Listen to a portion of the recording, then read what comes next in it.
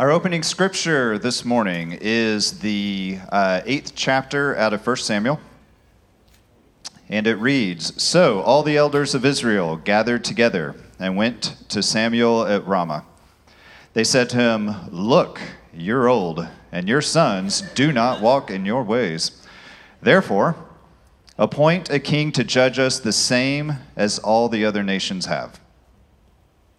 When they said, 'Give us a king to judge us,' Samuel considered their demand wrong, so he prayed to the Lord. But the Lord told him, 'Listen to the people and everything they say to you. They have not rejected you, they have rejected me as their king. They're doing the same thing to you that they have done to me since the day I brought them out of Egypt until this day, abandoning me and worshiping other gods. Listen to them, but solemnly warn them and tell them about the customary rights of the king who will reign over them.'" Will you pray with me? Father, you are our King.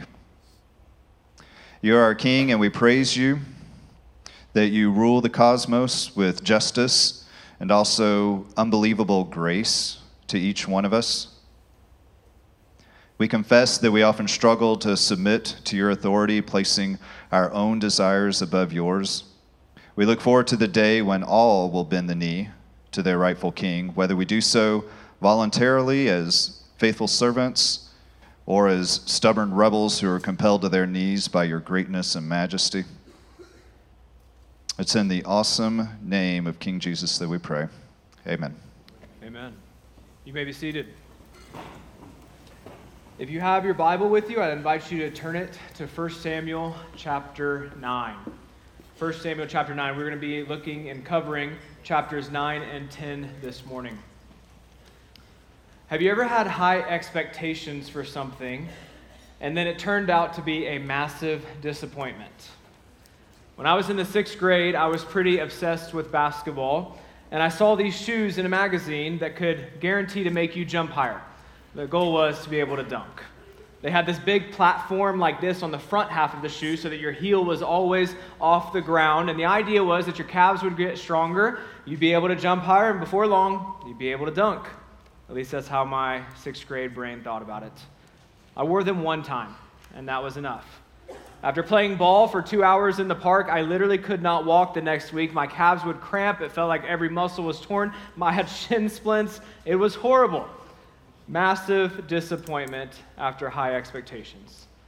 For those of you wondering, I ended up being a great dunker in another life, but it was in another life. Another time, it was the same year, 6th grade was rough for me. My buddy got something called a hit-away. He was bragging about it nonstop, and it improved your hitting in baseball. I didn't even play baseball. Some of you that play church league softball know exactly what I'm talking about. So this was for him, not for me. The ball itself has a rubber bracket. It's connected by 2 rubber lines. You put it on a pole, you hit the hit away, it wraps around the pole, comes back around, you can keep hitting it. You never have to chase a ball. That's the idea. So he's excited. He gets me excited. He gives me the bat. I kid you not, first swing, I hit it as hard as I can. I miss the ball. I hit the rubber. I'm holding onto the bat. It bounces off the rubber, comes back, hits me in the eye. Huge black eye at school all week. High expectations, followed by massive disappointment. And while those are silly examples, this happens all the time in life, especially life in a fallen world. We have high expectations for a car that we buy, only to have to put $2,000 more into it the first 3 months in repairs. We have high expectations for a job, only for it to feel like we aren't appreciated or valued for the work that we do. This can happen in interpersonal relationships as well, from our interactions with friends or spouses or kids. We're expecting one thing, and then we are let down instead. High expectations followed by massive disappointment. As we turn to 1 Samuel 9 and 10 today, that is what we are going to see.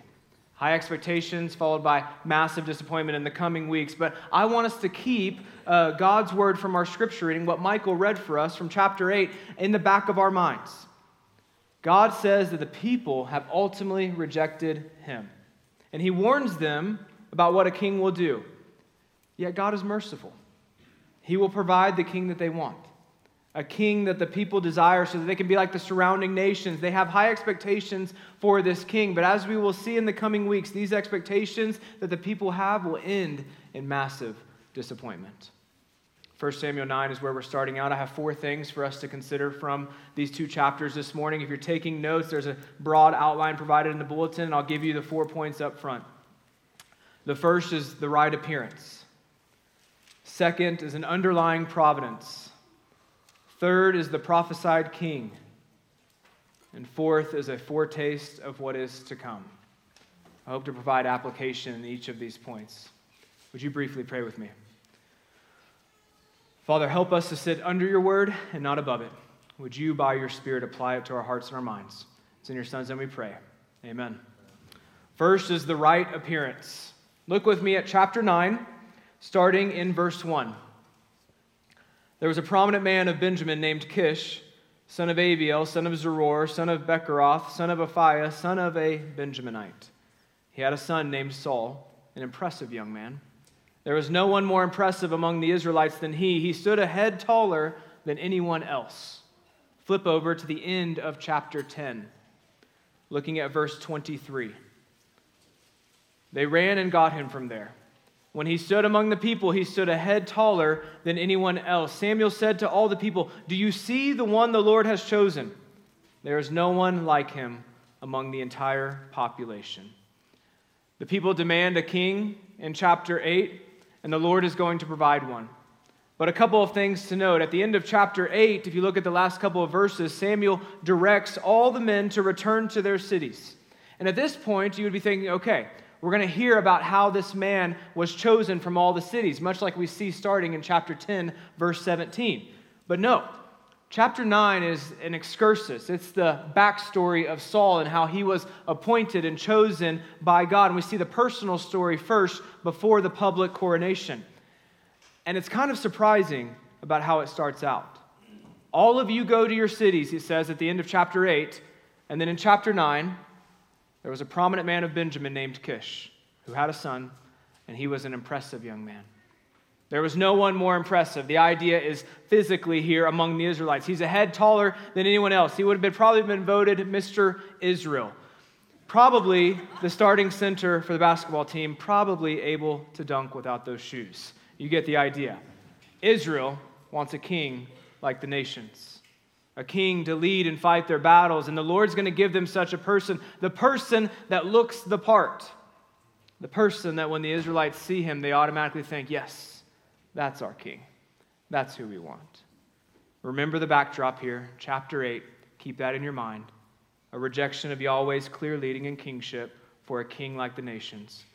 And then a repeated theme that we've seen so far in Judges and Ruth and 1 Samuel as well is that when we reject God, when in our sin we desire something other than him, he warns us, yes, but typically he gives us what we want. He gives us over to that desire. Romans 1 ends up being true. And so Yahweh is merciful in these 2 chapters in his dealings with Israel, but he's also teaching them. There is some judgment in here as well. This tall king, this physically impressive person that you hope will be your saving grace, this one who has the right appearance and looks the part, watch what happens in the coming chapters when you put your hope in him instead of in me.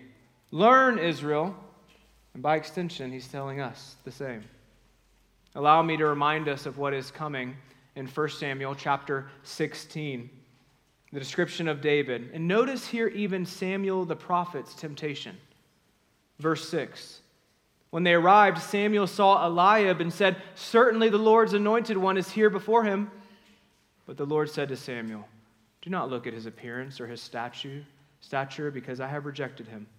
Humans do not see what the Lord sees, for humans see what is visible, but the Lord sees the heart." The Lord looks at the heart. Friends, if we're being honest with ourselves and with one another, we at times are often so like Israel here, it's appalling. We are so quick to judge based on looks, so quick to want the right appearance for ourselves and others that we can automatically label someone completely by how they look. Like the Israelites looking at the handsome Saul, we can desire friends that have a certain look. We can have desire our leaders to have a certain look. Even in our hiring practices, we go for a certain look. We can so quickly focus on the outside that we fail to get to notice the inside.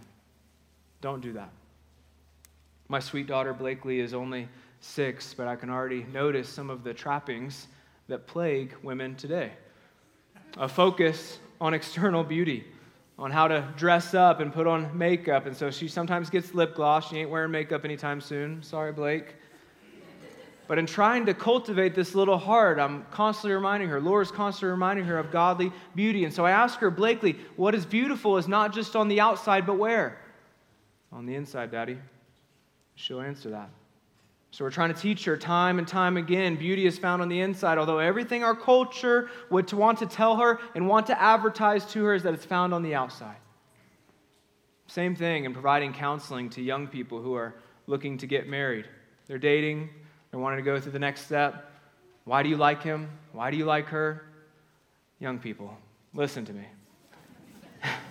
If your sole basis of criteria is based on appearance, and I'm not saying there's not a place for physical attraction, there definitely is, but if your sole basis is quote-unquote how hot he or she is, friend, you are nowhere near ready to be married. You don't know what's coming.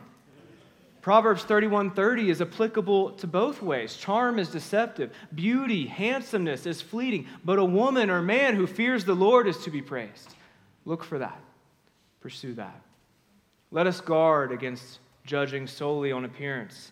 I recognize that in our Western culture in America, this is like swimming upstream where appearances are just hammered into us nonstop via advertising and social media where everyone has the right appearance. But friends, Christians should be different. Christians are different.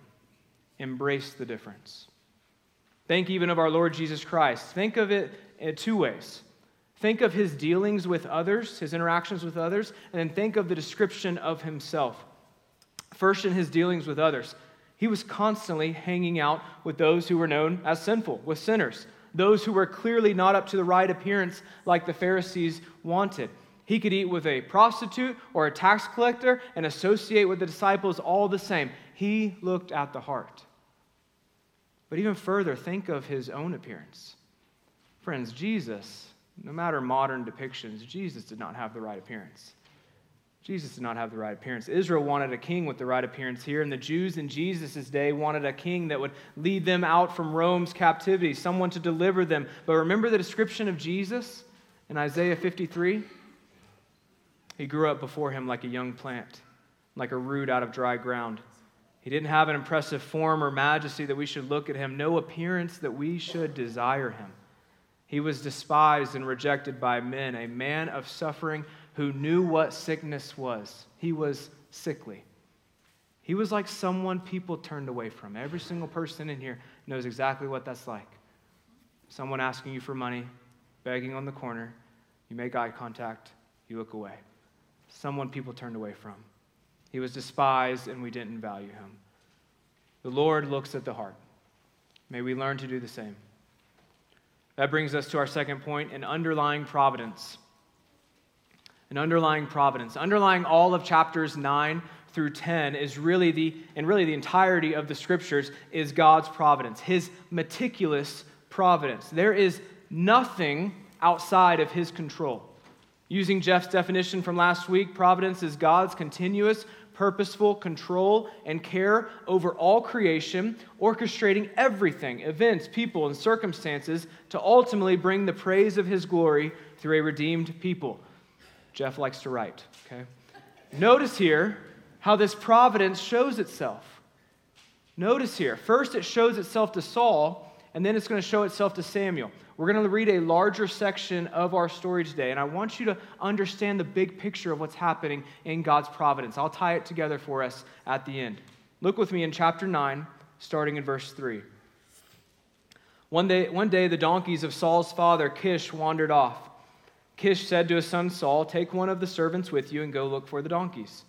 Saul and his servant went throughout the hill country of Ephraim and then through the region of Shalisha, but they didn't find them. They went through the region of Shalim, nothing. Then they went through the Benjaminite region, but still didn't find them. When they came to the land of Zuph, Saul said to the servant who was with him, "Come on, let's go back, or my father will stop worrying about the donkeys and start worrying about us." "Look," the servant said, "there's a man of God in this city who is highly respected. Everything he says is sure to come true. Let's go there now. Maybe he'll tell us which way we should go." "Well, suppose we do go," Saul said to his servant. "What do we take the man?" The food from our packs is gone, and there's no gift to take to the man of God. What do we have?" The servant answered Saul, "Here, I have a little silver. I'll give it to the man of God, and he will tell us which way we should go." Formerly in Israel, a man who was going to inquire of God would say, "Come, let's go to the seer, for the prophet of today was formerly called the seer." "Good," Saul replied to his servant. "Come on, let's go." So they went to the city where the man of God was. As they were climbing the hill to the city, they found some young women coming out to draw water, and they asked, "Is the seer here?" Verse 12. The woman answered, "Yes, he is ahead of you. Hurry, he just now entered the city because there's a sacrifice for the people at the high place today. As soon as you enter the city, you will find him before he goes to the high place to eat. The people won't eat until he comes because he must bless the sacrifice. After that, the guests can eat. Go up immediately, you can find him now." So they went up toward the city. Saul and his servant were entering the city when they saw Samuel coming toward them on his way to the high place. Let's pause right here at verse 14. In a wonderful, strange, mysterious way, Saul will be guided by God's providence to be the first king of Israel. Saul goes looking for some donkeys that have wandered off. You and I don't think much of donkeys, but this is vital to farm life. It's worth some money. Surely he's asking them as he's going to all these regions, "Have you seen these donkeys?" And the servant and him are just traveling throughout the hill country, and then they decide to ask the seer where the donkeys are, and the servant just happens to have the silver to do so. All just ordinary things from Saul's perspective that bring him to the man of God, Samuel. Look with me now at verse 15 from Samuel's perspective. Now the day before Saul's arrival, the Lord had informed Samuel, "At this time tomorrow, I will send you a man from the land of Benjamin. Anoint him ruler over my people Israel. He will save them from the Philistines because I have seen the affliction of my people, for their cry has come to me." When Samuel saw Saul, the Lord told him, "Here's the man I told you about. He will govern my people." Verses 15 through 17, I can't understate the importance of those verses. They show us that all of Saul's wanderings had a purpose. It is providentially guided. Saul thinks he's just chasing after donkeys wherever they have gone, and yet the Lord tells Samuel, "I will bring you the man." He is giving the people what they want. He's bringing them their king. Even further, Samuel is directed by God on how to find the king. This is a purposeful sovereignty as God accomplishes his will. Saul thinks he's just wandering along to his own tune. All the while, he's wandering along to the Lord's tune. If you're ever like me, you can wonder, is God's providence, this sovereignty that I'm describing, is it just for these people that we read about in Scripture? Is it restricted to the big people? The Moseses, the Davids, the Abrahams, the Marys, the Pauls, and the rest. Does God's providence affect my day-to-day life? The answer, biblically, is a resounding yes. Yes, it does. Friends, everything that you have experienced in this life and everything that you will experience in this life is under God's providence. It does not mean he is the author of sin or evil in any sense, but from your sufferings and your sicknesses to your moving around to you being here this very Sunday morning, it is under the providence of God. There are so many verses that speak about this in Scripture. Let me just provide a few. Remember Joseph revealing himself to his brothers in Egypt? Genesis 45:5. "And now don't be grieved or angry with yourselves for selling me here, because God sent me ahead of you to preserve life." Joseph was sold into slavery. He was in an Egyptian prison for years. God sent him ahead of him. Daniel 34, verses 4b through 5. This is a praise given from a pagan king after he experienced God's power and his providence firsthand. One of my favorite praises in all the Bible. Nebuchadnezzar says, "For his dominion is an everlasting dominion, and his kingdom is from generation to generation. All the inhabitants of the earth are counted as nothing, and he does what he wants with the army of heaven and the inhabitants of the earth. There is no one who can block his hand or say to him, 'What have you done?'" Wisdom tells us as well. Proverbs 16, "A person's heart plans his ways, but the Lord determines his steps." Proverbs 20, "Even a courageous person's steps are determined by the Lord, so how can anyone understand his own way?" Even our Lord Jesus, in teaching his disciples and us and how to trust him, he's sending out his disciples here in Matthew. He's sending them out. They're nervous about the persecution that's going to come. What does he say to them? Matthew 10, verse 29. Aren't 2 sparrows sold for a penny? Yet not one of them falls to the ground without your Father's consent. He's arguing here from the lesser to the greater. If a sparrow doesn't die without God's consent, then how could you, my disciple? Why are you fearing? And then verse 30, a personal favorite, but even the hairs of your head have all been counted. And all God's bald people said, amen. All joking aside here, friends, our God knows the future. He has a plan. He's working out all things according to that plan. You and I, as followers of Christ and as a part of his creation, are included in that plan. Your entire salvation and your entire story are under his providence. And I want to say this here clearly. Divine providence is an assurance to us as Christians. Divine providence is an assurance. Oftentimes we get so caught up on how much does God know? What is he actually in charge of? We can get into these debates nonstop, but that's not the point of it in the scriptures. It is a balm to the soul. It's an encouragement in a world of vast confusion. It is meant to spur you on in your faith by making you trust in God all the more. And you have to trust in God all the more because we are finite and we don't know what's coming. Yet he does. Saul had no idea in his wanderings what was coming. The dude was just chasing some donkeys. You, friend, have no idea what tomorrow holds. God doesn't always let us see the light of his providence during the nights that we experience. We don't always know what's going to happen behind the curtain, but he calls on us, he calls on you to have faith, to trust him. His providence spurs us on by pointing us time and time again to the reality that we don't know. We don't have all the answers, but God does. Have faith. Trust in him. Trust that he's working out all things for your good and his glory. And friends, trust that his providence is a good thing. Notice with me once more in verse 16 of chapter 9. He says in this description of the coming king, he said, he will save them from the Philistines because I have seen the affliction of my people, for their cry has come to me.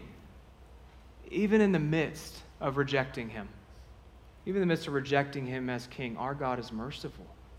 He's merciful. He pities his people. And friend, do not think that he is not merciful to you. His divine providence is a good thing. Point number three, the prophesied king. The prophesied king. At the end of chapter 9 and through chapter 10, verse 16, a large chunk here, we have the anointing and the prophecy of Saul as king. And this is done privately with a smaller group, and then it's done at the end of chapter 10, we'll come to see in point number 4, with a public anointing. So let me just summarize these verses for us. Towards the end of chapter 9, Samuel directs Saul to sit at the head of the table. He gives him the choice cut of meat, and then he commissions him before he goes on his way. And then Samuel, in the first 8 verses of chapter 10, if you're looking down at the scriptures, he reveals the word of the Lord to Saul. He tells him all these signs that will accompany him as a means of proving to Saul that he is God's chosen king. Look with me in those first few verses. I'm just going to summarize here. He says, when he leaves here, he will find 2 men at Rachel's grave that will say that the donkeys have been found, praise the Lord, and now his father is worried about him. He will leave there and find 3 men traveling that will give him 2 loaves of bread. After that, he will come to Gibeah and see a group of prophets prophesying, and the Spirit of the Lord will come upon Saul, and he will prophesy. And then we pick up in verse 9. Look with me, chapter 10, verse 9. When Saul turned to leave Samuel, God changed his heart. I think a better translation is a changed man. I don't think this is salvation language here. It's not the same language that's used of circumcision of the heart elsewhere in the Old Testament, but I think that he's a changed man. He's coming to embrace the kingship. So God changed his heart, and all the signs came about that day. When Saul and his servant arrived at Gibeah, a group of prophets met him. Then the Spirit of God came powerfully on him, and he prophesied along with them. Everyone who knew him previously and saw him prophesy with the prophets asked each other, "What has happened to the son of Kish? Is Saul also among the prophets?" Then a man who was from there asked him, "Who is their father?" As a result, "Is Saul also among the prophets?" became a popular saying. Then Saul finished prophesying and went to the high place. Saul here is anointed as king of the people, as I said, in more of a private ceremony. And this comes about with the Spirit coming upon him, and then he prophesies. So briefly here, I want to talk about the nature of prophecy. The anointing is happening privately, and we'll look more at the public coronation in point number 4, but I want to talk here briefly about the nature of prophecy. Notice how it is specific. Notice how descriptive it is. 2 men, a father that is worried, 3 men traveling, 2 loaves of bread, prophets prophesying.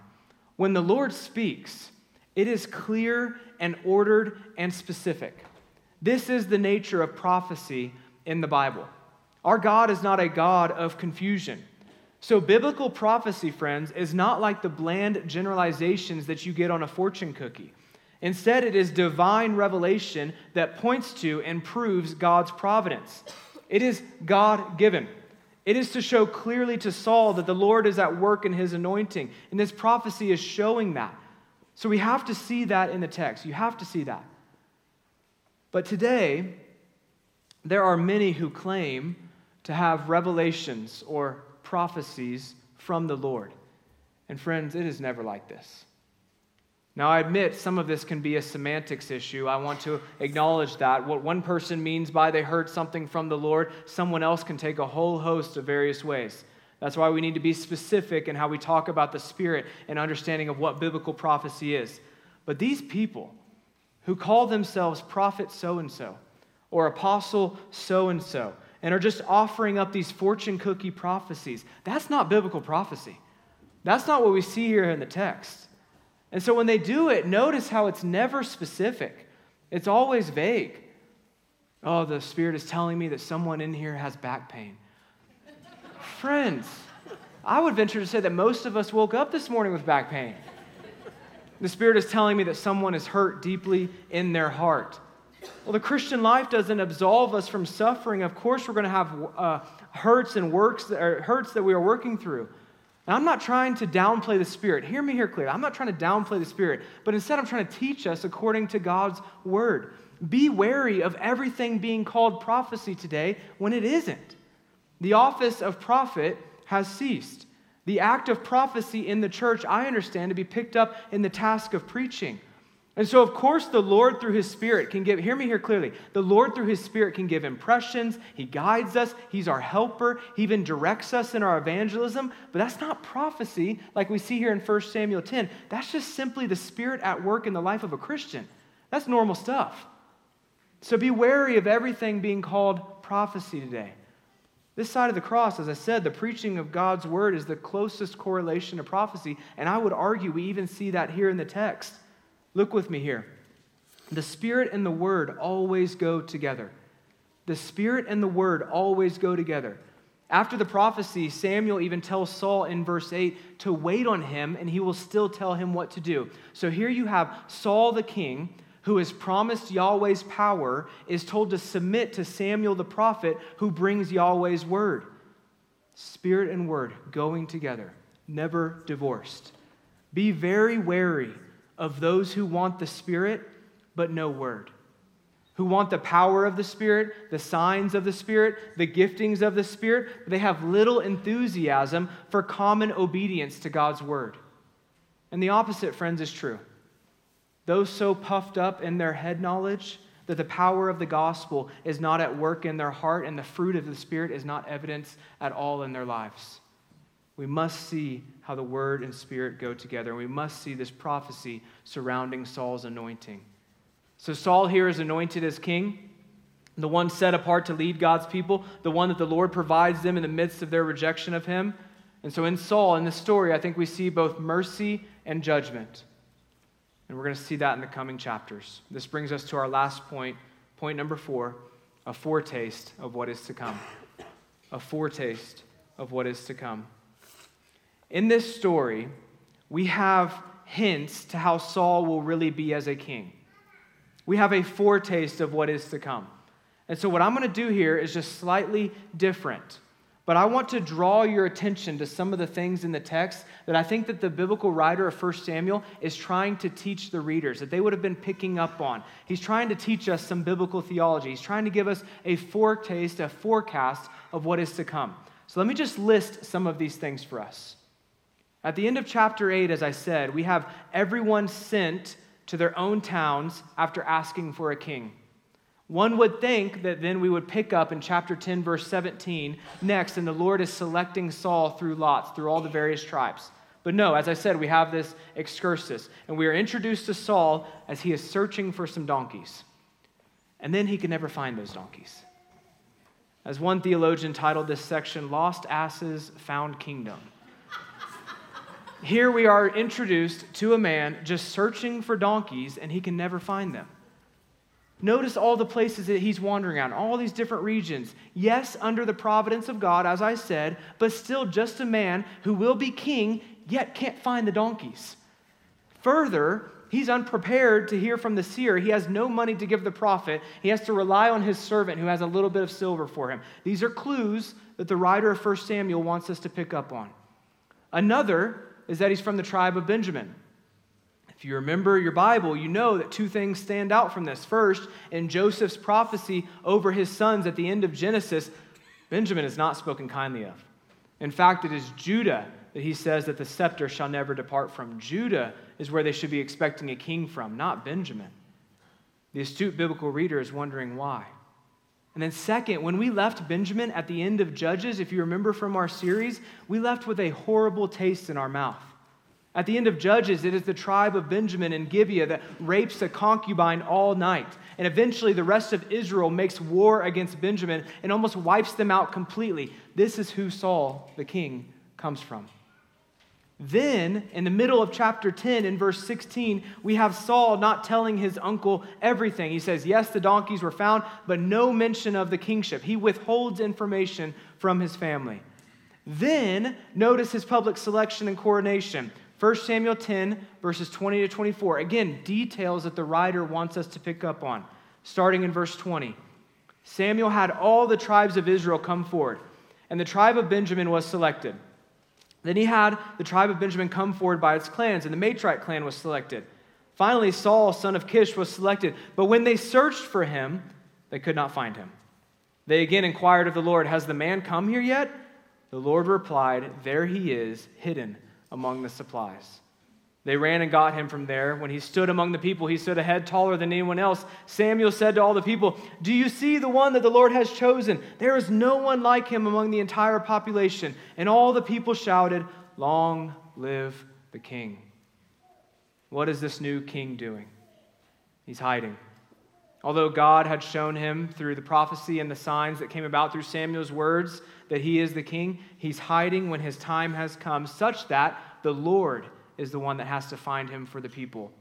There he is, hidden among the supplies. He's the tallest man around. He has the right appearance. Yet the text says, there he is, crouched among the supplies and hiding. The author of 1 Samuel is giving us hint after hint about what is to come. Even Samuel's parting words here to the people, do you see the one that the Lord has chosen? Well, they couldn't see him at first. He's crouched down. He's hiding. But now they see him head and shoulders above everyone else. He's a giant among Israel. Yet what will happen when Goliath comes? The giant of the Philistines. There he is hiding in the tent.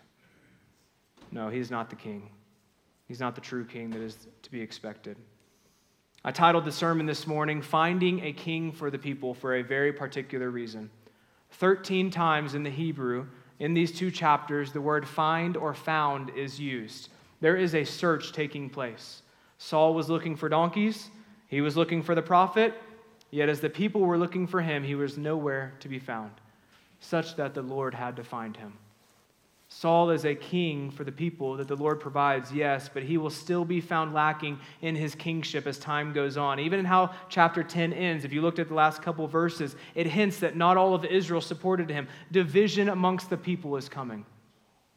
Those are all the negative aspects, all the hints that he wants us to see. But there's one positive.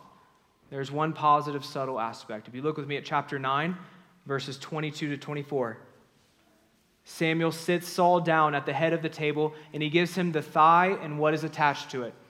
From the law, we know that this was reserved for the priest. He gives him the portion reserved for the priest. The narrator is telling us God in his divine providence is forecasting to Israel and to us what we are to look forward to: a prophet, a priest, a king, one who can fulfill all three roles. No, in this one grand storyline, this all is pointing forward to the coming Messiah. That's how 1 Samuel is functioning in the Bible. Yes, it records the Saul becoming the first king of Israel, eventually David, even a man after God's own heart, but even not him, even not he, is the Messiah that the people need.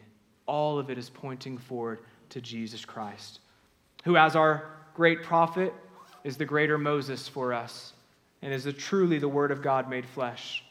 As our priest, he offers a sacrifice once and for all time, a sacrifice not to be repeated, and he intercedes for us each and every day. And as our king, he calls us to trust him, to obey him, and to follow him. The people here reject God as king, and they want a king like the nations. They reject God, and at the end of chapter 10, we see some of them reject his king. And so the question is being begged throughout this book: what kind of king will the people get? Will they ever have a perfect one? Friends, God in his grace and in his providence, as I talked about earlier, in his divine providence, we know this king. We know and we live on this side of the cross. We know who this perfect king is. And so if you're here and you don't know Jesus Christ as Messiah, as your king, as your Lord and Savior, as the perfect prophet, priest, king that all of this story and all of the Old Testament is pointing forward to, I invite you to do as the book of Hebrews says and consider him. Consider Jesus Christ this morning. You need a king. That's the reality of it. You need a king. God, through his word, tells us that all have sinned and fallen short of the glory of God. Naturally, in and of ourselves, in our sin, we love ourselves more than we love our Creator. We want to be our own rulers. We do not want a king over our lives. And friends, the reality is you need a king. Look to him. Look to him. He is our king. And thankfully, he is not one that hides like Saul, but rather he leads by dying for you, by sacrificing himself for you. He is worthy of your devotion.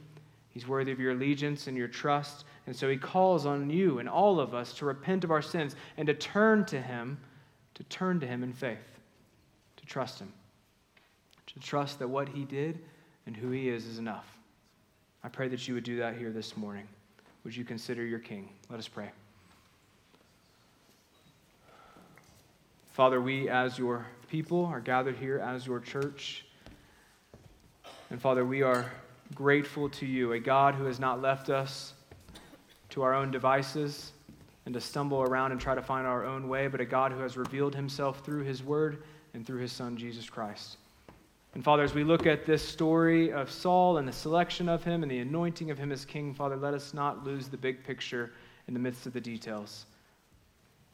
Father, help us to trust in your divine providence. Help us to trust that you are in control, and day by day we are faithfully looking to you.